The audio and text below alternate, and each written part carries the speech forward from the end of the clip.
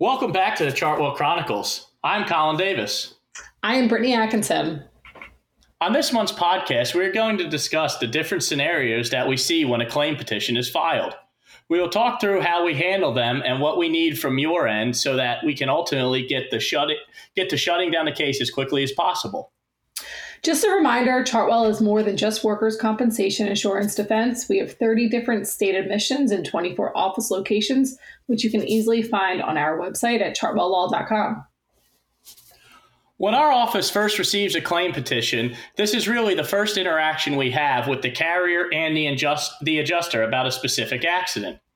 A lot of different information can be ascertained about the claim at this point. Claim petitions are filed at many different periods throughout a claim. Sometimes it's immediately following an accident, or it's after all the treatment has occurred, but most of the time we receive a claim petition somewhere in the middle. So when a claim petition comes in, sometimes we have a lot of information, and other times the claim petition itself might be the first notice of the accident, so we have very little information to go off of. And typically there's 3 different ways that we will file an answer. The first, the easiest way, your accepted case. So we will file an answer accepting the claim as compensable, but of course leaving the petitioner to his proofs for any permanent disability. The second is, your standard denial of compensability. So whether it's denying for coverage or that an injury occurred out of the course and scope of employment, we'll specify that in our answer. And the third way is when we really have that, very little information about the claim. Perhaps the claim petition was the first notice of injury. We will actually go ahead and file an answer that the claim is under investigation. So we're not really accepting it or denying it. We're sort of leaving it open so that we can perform investigation. And per the workers' compensation rules, an answer is due within 30 days of the filing of the claim petition. But it is important to answer the claim petition as quickly as possible. This is needed so that we can appear before the judges. Also, our office typically has a policy that we like to answer all claim petitions within 48 hours of receipt, which is very useful getting us on the claim. There are also times that the claim petition is listed before we've ever received it. On certain claims, the judges will give us a call advising that a carrier we usually represent has an unanswered claim. This helps us know a claim is pending and also allows us to inform the carrier. Other times, we do not find out until a motion to default is filed. So a motion for default is usually filed if a claim petition goes unanswered for an extended period of time. It's very rare that a judge is going to hear the motion for default, and what is normally done is sort of what Colin just touched on. The court or the judge will actually contact the attorney that typically handles a specific carrier's cases to sort of flag that a claim petition has been left unanswered. And this sort of gives us the opportunity to contact an adjuster that we know or the carrier to sort of let them know that there is this unanswered claim petition hanging out there. The judges really promote giving the respondent an opportunity to respond to a case. So they are really flexible when it comes to an unanswered petition. And that's why a motion to default is one of the easiest things to defend against, as usually it just requires that we file an answer and enter an appearance of counsel. And typically the judge will either take it off the motion list or it will be voluntarily abandoned by the other party. That said, if you do see a motion for default, get it to counsel as soon as possible, because while the court is flexible, you really are subjecting yourself to a judgment on a case where you really have had no opportunity to even review. Now we'd like to discuss some examples of how we handle claim petitions when they first cross our desks. So like Colin just mentioned, when a claim petition is filed, that's really our first interaction with the claim.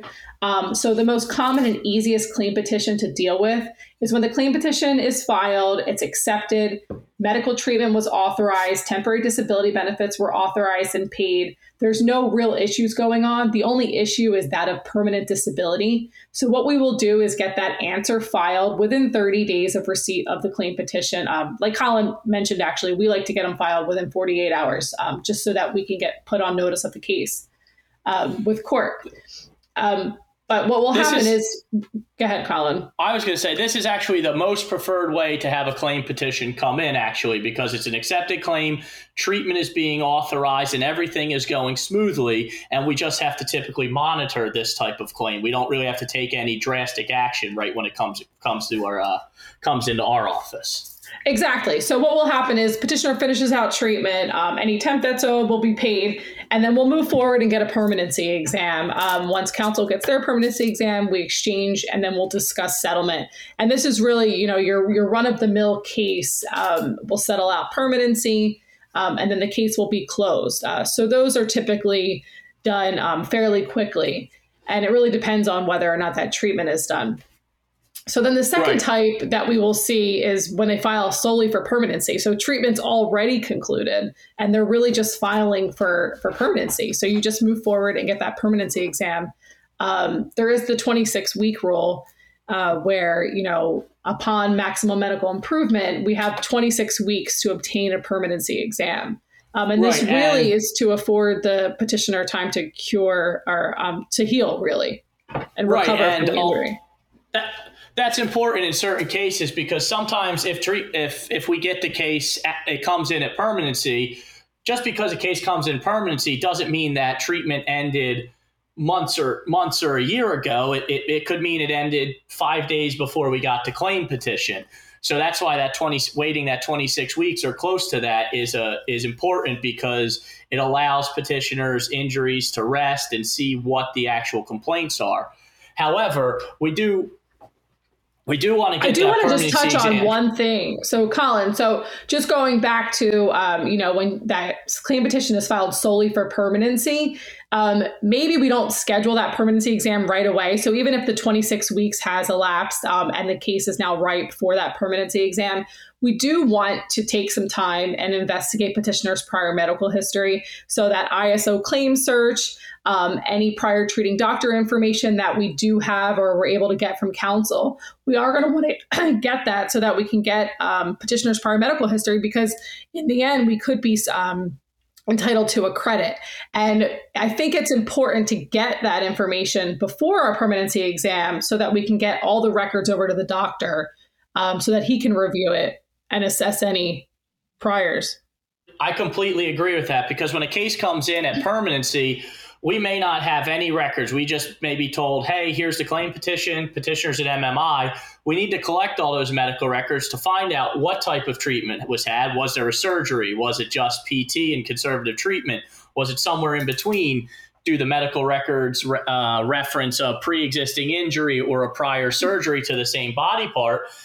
And if we get a permanency exam before we find out about that pre-existing condition, it could hurt our argument that we're entitled to a credit given that our permanency doctor was unaware. Now, we can possibly get around that with an addendum report, but it's more important to do the investigation first and then get the exam. I think Brittany would agree with that. I do agree. And I get the question all the time, should we move forward with the permanency exam or should we, push it out and prolong this case and sort of wait for the records? And I think you really have to determine that based on, your facts of your specific case. Because if you have, 5 motor vehicle accidents within the past, 5 years that show up on an ISO claim search and you're talking about, a neck or a back case, then yeah, I want those medical records before a permanency exam. But if we're talking about a sprained ankle and, we have unspecified injuries identified in an ISO claim search in connection with maybe a prior motor vehicle accident 8 years ago, then maybe they're not so relevant or important. So I think you really have to determine that based on the facts of your case. Right, and that's usually a body part specific too, because the awards are higher for anything on a partial total basis: head, neck, shoulder, hip. But if it's on the leg, the foot, the hand, a motor vehicle accident may not have pertained to that body part, whereas the big injuries of the neck and the back would. And you do learn a lot. I will say I think the one thing the workers' comp doctors do better than even some private doctors is get a really good medical history at that first evaluation. And that really answers the question, is there any hint of pre-existing or prior surgeries? Because even if they say they had no prior injuries, they may have just said, oh, I had a shoulder surgery 7 or 8 years ago. We don't really know why they had it. It could be completely unrelated to anything.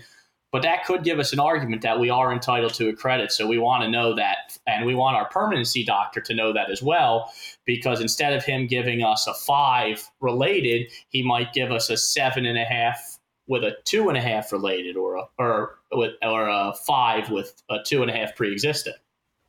Yeah, and I do think it's helpful when we go to settle the case and try to assert that credit for, prior functional loss.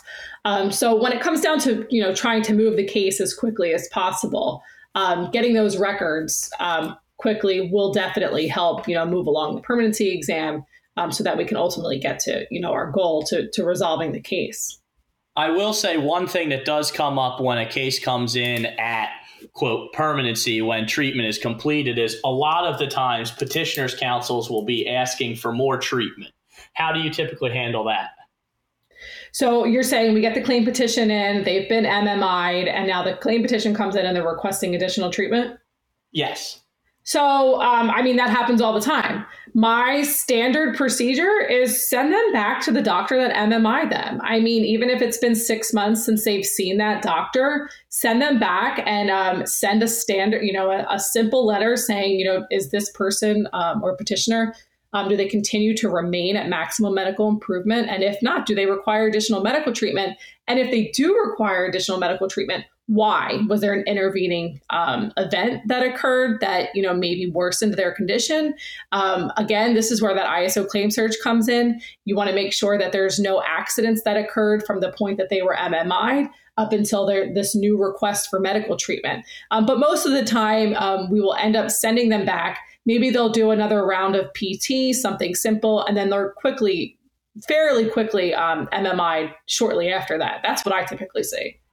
The other two instances I see in that are why we'd send back to the original treating doctor too is sometimes the petitioners don't come to their attorney until after treatment is finished. So their attorney was unaware of recommendations and they found out, say, an MRI or a physical therapy wasn't authorized. We can then get him back to the original treater and see if that treatment is still necessary, and if so, get it authorized. But the thing I'm finding more common lately is that petitioners' attorneys will request more treatment, but object even after we send back to the original treating doctor. They actually want a second opinion, but don't come right out and say it. And I was just going to add to that too, before you just talked about the potential for a second opinion. I think it's so important to get them back to the original authorized treating doctor who initially MMI'd them, because they're the doctors that saw them at the onset of the injury. They're the ones that treated them. They're the ones that will know whether or not they need any additional medical treatment for that work-related condition. And per the statute and case law, they are supposed to be considered the deferential opinion as opposed to an IME doctor. Supposed to be, but that doesn't always happen to be the case. So a lot of the times the case will come in at MMI and they'll ask for a second opinion. Now, typically, I tend to recommend the second opinion because usually they've had limited treatment and counsel's just going to go get their own need for treatment and file a motion, as we've previously discussed in another episode. I always have a hard time, or I'm always hesitant, I guess I should say, recommending a second opinion, because sometimes I feel like the second opinion puts us, in between a rock and a hard place, because now we have this MMI opinion, we have an opinion of the second opinion evaluator, and really the petitioner gets to choose which course he wants to go. I do agree with that. That is the danger of it. The other alternative is they get their own need for treatment, file a motion, and then we incur fees on the motion and still end up getting the second opinion anyway.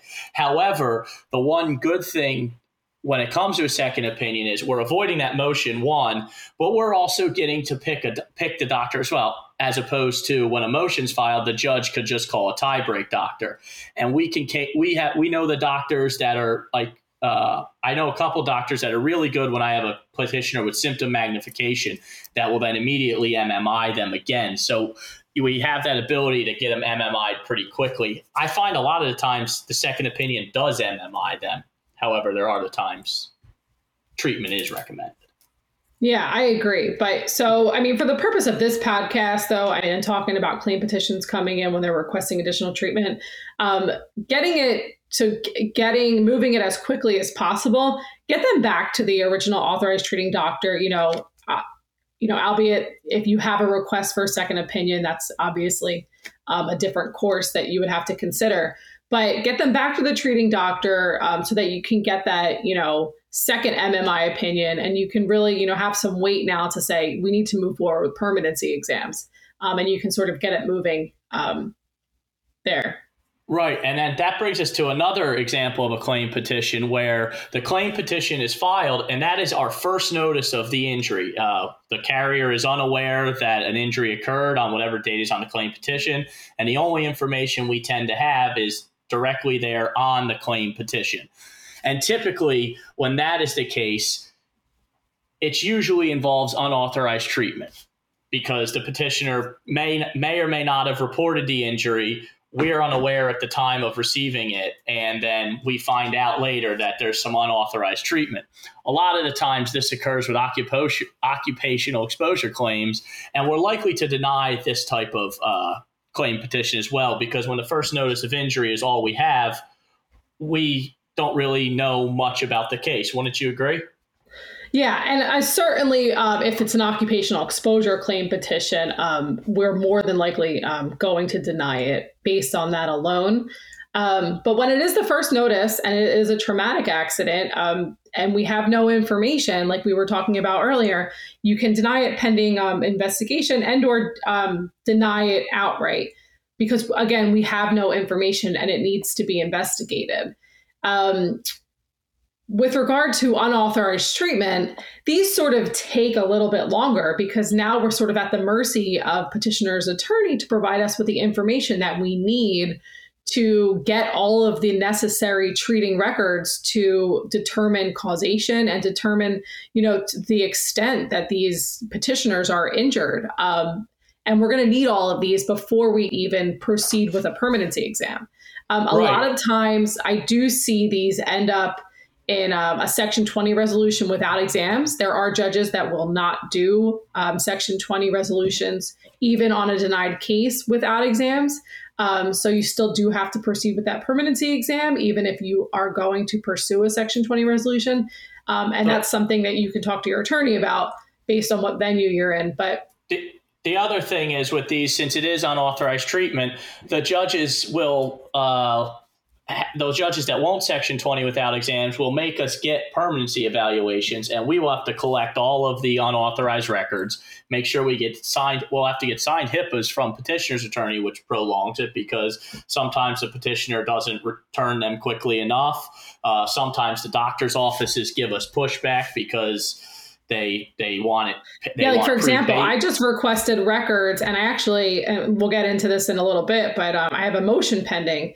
And I requested records in connection with a prior accident to the same body part that occurred just, a couple months before they're claiming that they had an accident with us. And so we got a signed HIPAA. We sent it to the doctor's office to subpoena the records. And now they're saying the doctor's office was bought out. We have to request records from a different department.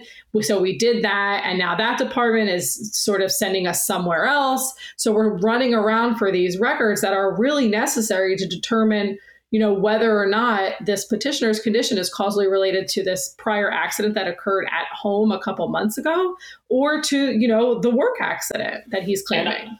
I've also noticed because of the whole COVID shutdown, getting medical records is unauthorized records is even harder because even if a doctor had, say, previously 3 offices and all of them would ascertain record requests, now only one office and one person is doing it, which also makes it difficult. And it gets frustrating because, like Brittany said, we don't know if that accident is related or not. We don't get to see the medical records yet. So it's a lot of the times we will file you either file a denial or that it's under investigation to protect us, because it's easier to file a denial and then authorize treatment later rather than try to accept it originally with no information and then try to deny it after the fact.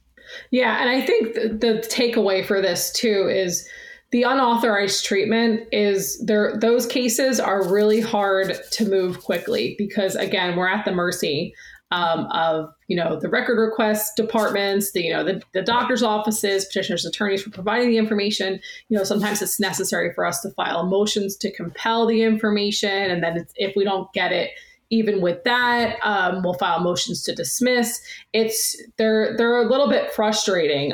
So when you do see that, sort of flag it and just know that it will take a little bit more time than your typical authorized treatment case. I would also say on cases where either we file a denial or an investigation and the claim petition's first notice with unauthorized treatment, I do know some judges really don't like that petitioners under unauthorized treatment and want to try to correct that as quickly as possible. So they'll say collect the records and make us get our own need for treatment evaluation. Even though we've potentially denied this case, we still are required to get it. And then what happens sometimes is the doctor will recommend treatment and he'll say it he'll say it's related. And the judge will say, look, I know you've denied it, but until you can show otherwise, we're going to have you authorize this treatment without prejudice. And that's a really good point, because I was sort of referring to the unauthorized treatment case that results in, us getting permanency exams down the road and perhaps, Section 20 resolution. But Colin's right. I mean, sometimes you get these unauthorized treatment cases and the judge really pushes you, once you get all the records, pushes you to get a need for treatment exam or really pushes you to pick up treatment until you can determine causation. And those are even more difficult. And that actually has happened to me currently on a case where we weren't providing treatment. The motion was argued out. We had testimony, and the judge said, pick up treatment without prejudice. But now I'm having the problem that since petitioner was treating unauthorized originally, and now we're picking it up, we can't get the records from the doctor because they're saying we're not the ones paying for it. I've had to send the order that the judge signed showing. I've had to send the adjuster information, but the doctor's giving us a hard time. And unfortunately, now I'm going to get a hard time from the judge too. And it's not really our fault because we're complying with the order. The unauthorized doctor is holding us up. And that's another issue that comes with it when the judges make us take over treatment as well. That can slow things down because treatment could be recommended. The petitioner tells his attorney a surgery is recommended, and then they file another motion, even though we were trying to already comply. I agree. So it sort of takes us to, the next scenario where a claim petition is filed, it's denied, but then we get a motion for med and temp immediately with the claim petition. And in fact, this happened to me twice in the past week, where you get your claim petition and on that same date, the motion for med and temp was filed. We haven't even reviewed any of the records yet. The adjuster, the client has no information about the case, and now we have this motion that we have to defend. These are difficult scenarios because, again, we don't have much information to go off of, and now time is of the essence because we have to move quickly. The other thing I'd like to interject real quick is that even though the motion is filed and it is normally by the rules required to list for 30 days and we have 21 days to answer, I know my judges, and I believe, Brittany, yours are as well, calling you beforehand and giving you even less time to learn about the case. And now they can't enter a motion or an order on us till the motion is ripe 30 days later. But what the judges are basically saying is if you don't have this corrected by the day it lists, I'm going to enter an order with you, which further complicates this topic. Yeah, and I think too with the virtual hearings now and the ability to sort of communicate so much more easily than we used to be able to, the judges are very apt to just call you and say, 11 o'clock today, virtual hearing, please log on to discuss the motion. And again, we don't have any information about it, and now we have to log on and sort of defend a motion when we have absolutely no discovery or information to go off of. And this will happen, and this will happen. We mentioned it a couple minutes ago, but this is why it's so important that we know that we answer the claim petition as quickly as possible, because sometimes these cases that come on, they're denied with a motion. They've used the incorrect carrier. They filed with the incorrect carrier or didn't send notice or have no attorney. And while the judge knows we're typically the ones who represent a certain carrier, they'll give us a call. But other times it's a totally new employer and nobody knows it, and it sits there, and then you find out, and the judge and counsel are already annoyed because it's been the third or fourth listing, and we still haven't entered an appearance, which further complicates it because the judges are much more inclined to make us do something even if we don't have the records because it lingered on their list. Yeah, and then that's when it really gets into, the judge entering an order, even without prejudice, compelling the respondent to pay for treatment or temporary disability benefits when, again, we've had no opportunity to review the case. So when you do see these, just know that time is of the essence, and you need to move very quickly and get everything necessary to defend your case. So if that means witness statements, if that means a need for treatment exam, if that means prior medical records, all that needs to be done in order, to avoid an order that might not be your responsibility, really. Now, I will say, while we've basically scared everybody with this type of example, we typically when it's going to be a denied case, first notice, and a motion comes with it, these motions are typically fairly weak. They have a weak need for treatment that just says orthopedic care is needed, or they have a litany of unauthorized records that say an MRI is needed, but nothing that the doctor says, oh, this accident occurred at work. So we do have defenses against it for sure. Don't get us wrong. But typically the judge's response is, even when we can knock down those arguments, is, okay, well, go get a need for treatment exam. And again, you're still stuck with whatever that recommendation is, unfortunately, because we're on a motion, and the judges pretty much keep them on a very tight leash these days. Yeah, I agree. And that's a good point. We don't want to scare you. My whole point really to this discussion is just move quickly. And if you do have viable defenses and strong arguments, perhaps, witness statements, then definitely move to get those so that we have what we need to really protect your interests and make your arguments so that the judge can say, oh, maybe this is not compensable. And then they're not so inclined to enter an order so quickly. Right. And that actually brings us into a pretty good topic. Now we've talked to you about all the authorized reasons the cases are authorized and how we do it. Now we file a case that we know is denied, but there's a variety of different reasons to deny a case. I mean, a lot of times it'll be just a general denial, but sometimes we'll have very specific information, such as well, I think it's important too, Colin, to break up your denial into two parts. So we have denials based on the facts, and we'll talk about, the defenses that go with those sort of facts. But then you also have your medical opinion issues, your denials based on, causation, liability, and we'll get into those separately. But as far as go ahead, Colin. As far as I was going to say, the fact-specific ones are much easier to argue, in my opinion, because absolutely, because the medical issue that the judge is typically, okay, well, let's get another doctor. But the fact-specifics, and that's a fun one to argue, because a lot of the times the cases are accepted, but there are a variety of reasons, such as the accident did not occur in the course and scope of the employment. That's a big one.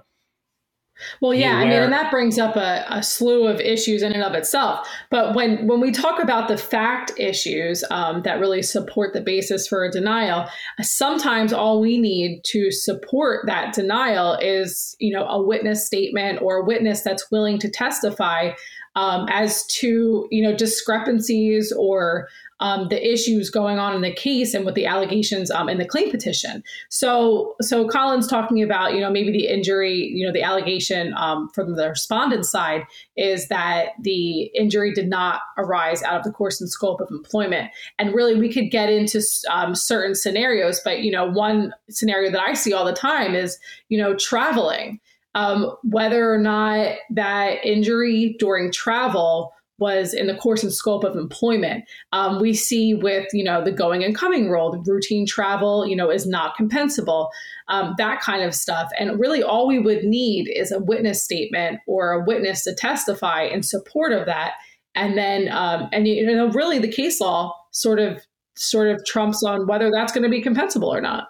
And when you say witness, it doesn't actually mean a witness who, and typically in Brittany's example, where you're traveling from home to work, to your work, and that's where the argument comes. If you're traveling from a job site A to job site B, that will be considered within the course and scope. But home to your office is not generally considered course and scope, and that would be the type of witness we need, someone, say, from HR or who does the hiring, that knows this is the job title, this is what's within the scope of his employment, these are his duties, this falls outside of it. That's the type of witness we would need. We don't specifically mean a witness to the motor vehicle accident. That's a good clarification, Colin, because I actually have seen a couple of situations where perhaps the transportation to and from work may have been provided, and or may have been paid for, or the petitioner was maybe reimbursed for this transportation to and from work, and that totally changes the facts with whether or not that accident that occurred during that transportation is compensable. And again, someone from HR, someone who really has knowledge about this transportation and how it's provided and who pays for it, would be a great witness to come in and testify as to why the injury is not compensable. And then the other is deviations from work, whether it be a minor deviation or a major deviation. Now, a minor deviation, the easiest one is you clock out of work, you're walking to your car, and you trip and fall and hurt your knee.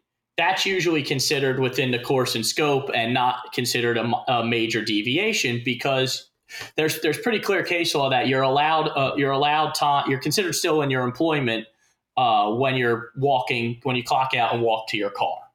However, it could be considered a major deviation if, say, you clock out, you hang out in the break room for an hour, and then proceed to walk out and trip in the parking lot. We'd have a pretty strong argument that that's a major deviation. I agree. And there's specific case law to really pinpoint what is a minor and a major deviation. I mean, there's case law that says, petitioner was going to and from different job sites. On his way to one job site, he stopped at a post office to, run some personal errands. And the court in that case really said that personal errands are a major deviation. And, if an accident occurs while you're running those personal errands, then it's not compensable. So the court was very clear on that. So if you have a situation where that arises, obviously consult your attorney, and, we're more than happy to discuss with you and go over the case law on what is minor and major. Another one that happens is when a petitioner has a job where they're sent to certain job sites in different states, and they go for, say, a weekend, and they get hurt while they're out for dinner. While technically they are out there for the benefit of the company, the question then comes in, who was paying for certain things on the trip? Was the company only paying for just the employment? Did petitioner have to pay for his meals? If petitioner had to pay for his meals, we probably have a stronger argument that getting hurt at the restaurant is not our responsibility. But if we were paying for the whole trip, meals, everything, I have seen a judge say we should pick this up because that's how they interpret the case law. But that's a much more fact specific. I do find analysis. That the more the employer is involved in what's in that action that's being taken that causes the accident, or when the accident occurs, the more likely it's going to be found compensable. And the more personal it is to the petitioner, the more likely it's going to be found to be not compensable. And that's why when people get hurt in the parking lot, the question is, who controls that parking lot? Does the employer control the parking lot? Does the employer direct their employees to park in that area? Or is this just a big open lot that is controlled by someone else and they're walking into work? That could also play into whether or not it's a work accident. Yeah, and we could really get into detail with all these defenses. And in fact, it actually might make a great, an episode, a later or a future episode to go over the defenses and really talk about the details and the nuances of them. Because they are very interesting and the case law is very interesting.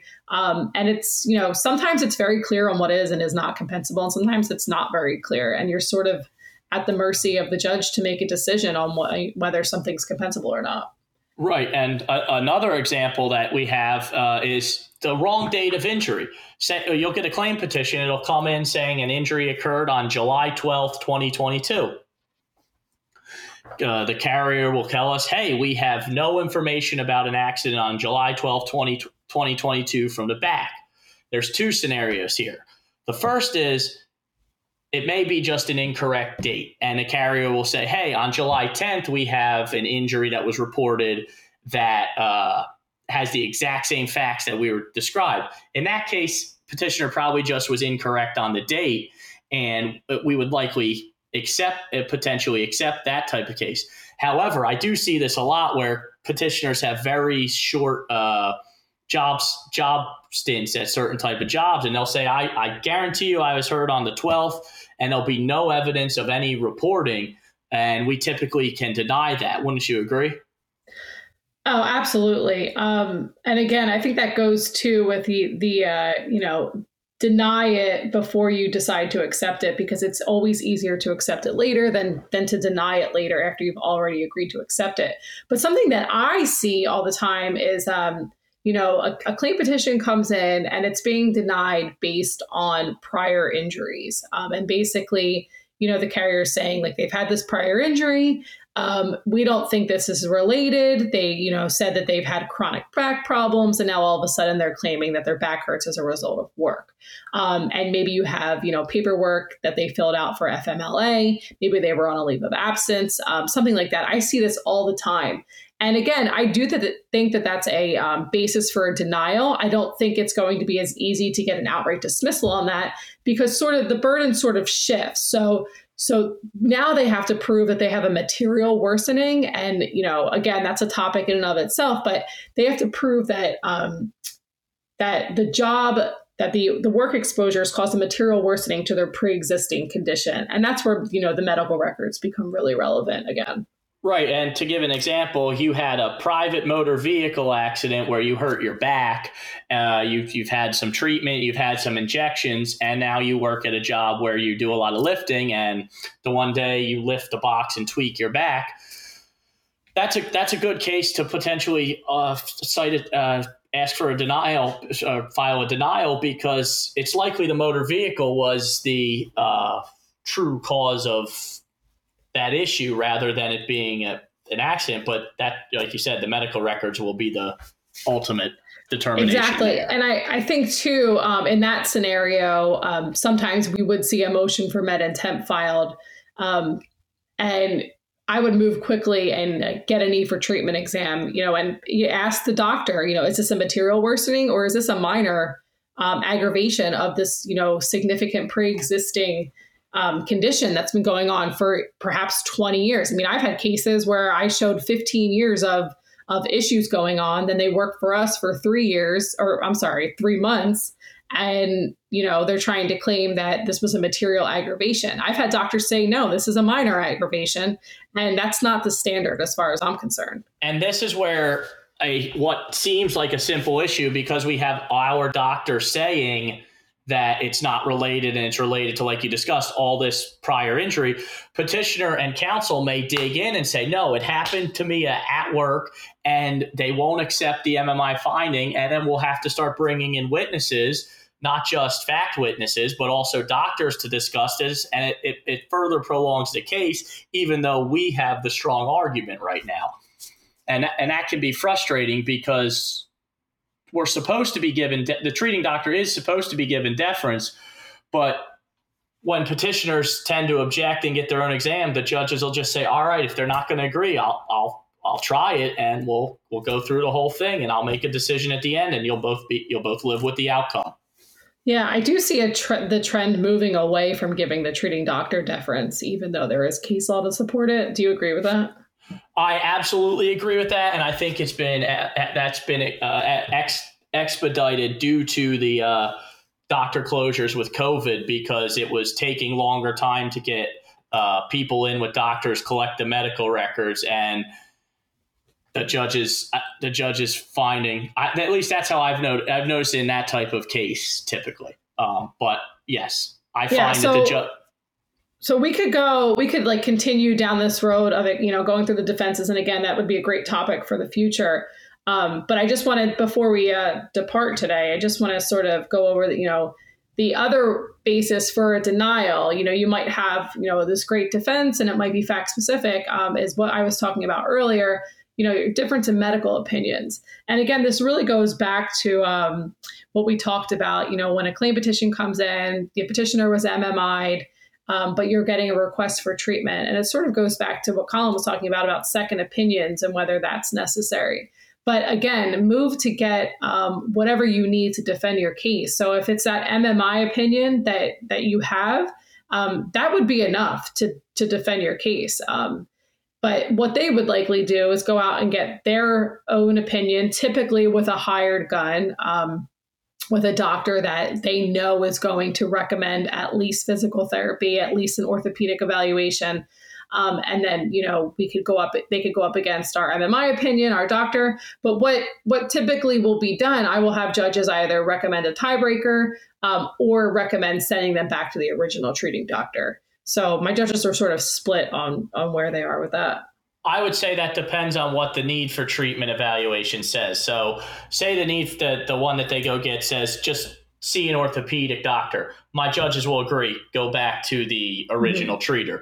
But if, say, injections occurred in the treatment and then they were MMI'd and then their NFT says surgery, my judges typically will say, all right, well, now we're in a difference of opinion here because surgery wasn't recommended. That doctor's going to disagree with the surgery recommendation anyway. Let's move to the tiebreaker. And there is one last one. It's rare. It happens occasionally in occupational cases where a claim petition will come in with a verified second injury fund case. That's incredibly rare, but that usually happens because they found out some carrier had a few months of coverage on a case that had already been going for a long time and you're just pulled in. So if that happens, give us a call and we can discuss that much further. We don't really want to get bogged down in that typically because that's such a rare occurrence. Wouldn't you agree? Yeah, exactly. And I mean, a verified petition and, second injury fund involvement, that's a whole topic in and of itself, which we can certainly further discuss with you on the side if you want to give us a call, or if you think that it would make for a good topic, we could even do a future podcast on that. I agree. I think we found a couple topics that we'll touch on going forward in future episodes. Definitely course and scope of employment and further into the defenses. But yeah, compensability altogether would be a great topic. Right. And if any of you listening would like to suggest a topic, please feel free to reach out to us. And we will gladly take into consideration any topic or answer any questions on topics we've already had. And if you want us to readdress something, we'll gladly do that. But please make sure to like and subscribe to this podcast so that you're notified as to new episodes each month wherever you get your podcasts from. And we look forward to you enjoying the Chartwell Chronicles.